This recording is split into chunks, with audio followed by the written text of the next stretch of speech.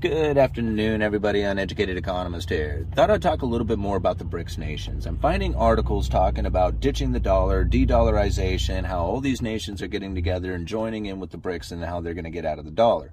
Now, something I find very interesting when I read these articles talking about de-dollarization is that very few of them ever seem to bring up the fact that these nations have written debts that are due in dollars. Now think about this for just a second. The United States had did this exact same thing a long time ago when the dollar itself was coming up in a very critical position of loss of confidence. This was back in the late 70s. The Carter administration was issuing out U.S. treasuries that were due in Swiss francs and German marks. I'll leave a link down in the description. They were called Carter bonds. Now you think about that for just a second. The United States was selling debt that was due in a foreign currency, right? Because the loss of confidence that was taking place at the time.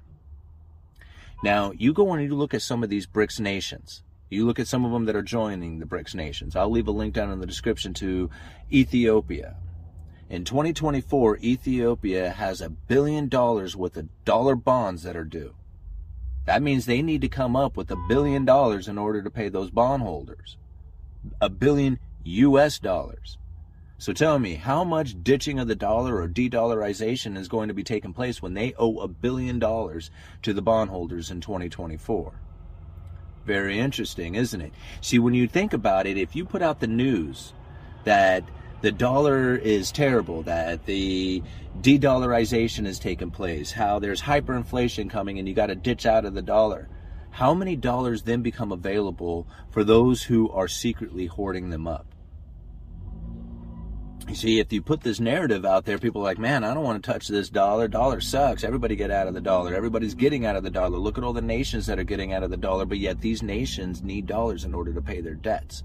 Almost everybody needs dollars to pay their debts. And so I find it very amusing when I find articles talking about the de-dollarization or ditching of the dollar, when in the meantime, these nations, these exact same nations, are in the future needing dollars in order to pay off their debts. Right? Just like everybody else.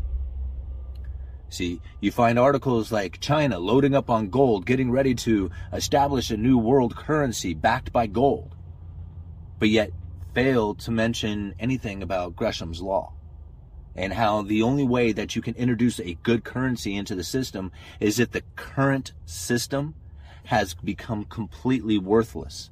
That means dollars have to be absolutely no value before the gold can step in as a new currency. That's actually,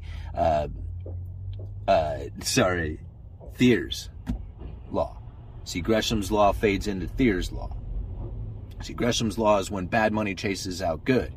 And this is exactly how come we don't have gold in the system now, is because the dollars that were in the system, the paper dollars that pretty much everybody thought that they had was going to be able to purchase the gold at a set amount. They found out later that they weren't going to be able to get their gold. It was bad currency in the system. It drove out all the gold.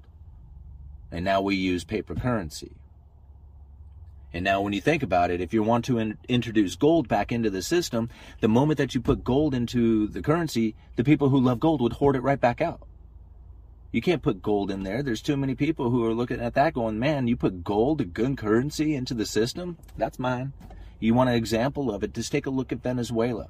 Just a few years ago, the Venezuela Bolivar had gone into some major hyperinflation and crash, became worthless. Right? They finally said, okay, fine, use U.S. dollars. Go ahead and use the U.S. dollars here in the system. Boom, they flooded, right?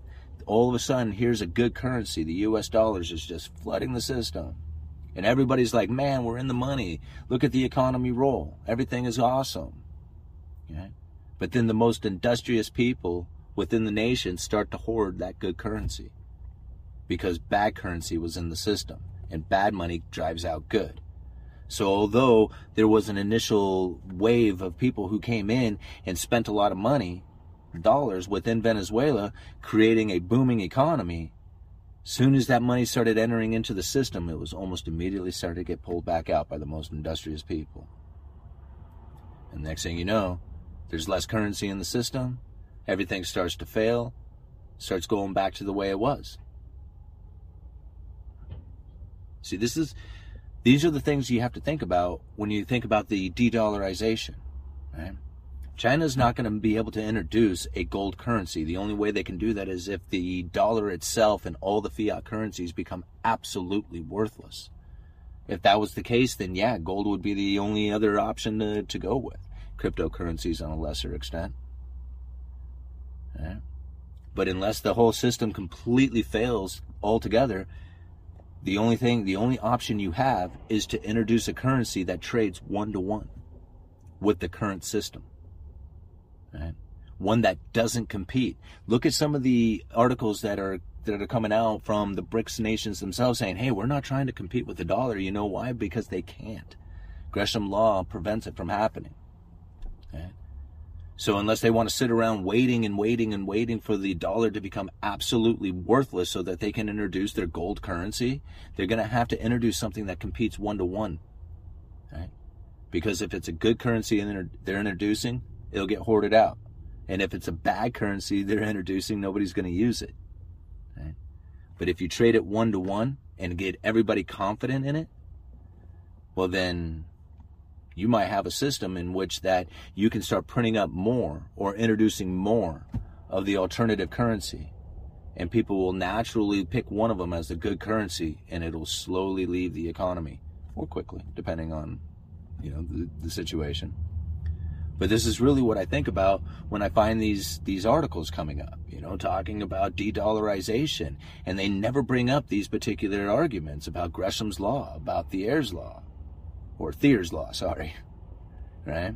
They don't talk about like Triffin's dilemma. How do you provide the world with the currency?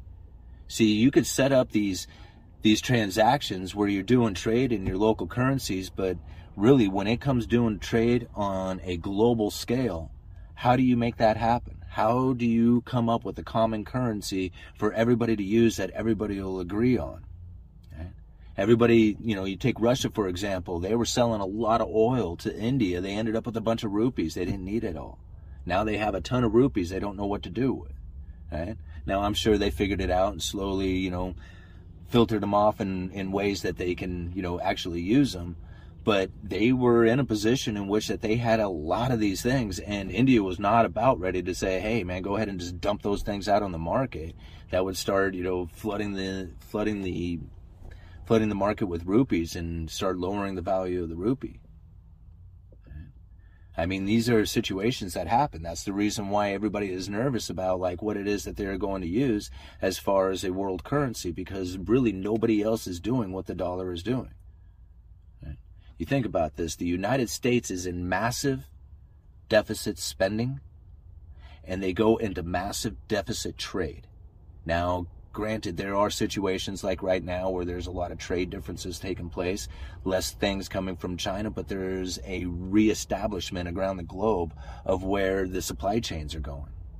And so it only makes sense during this downturn that we have a issue or a change to the way that the trade is taking place, right?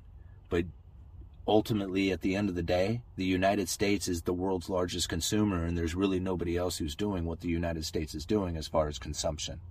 And the whole point of that is to export dollars to the rest of the world.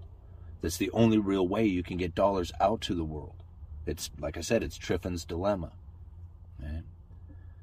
So by going into massive deficit spending and trade imbalances, you can export dollars to the rest of the world. There's no other nation who is really willing to do something like that and to take on that kind of debt.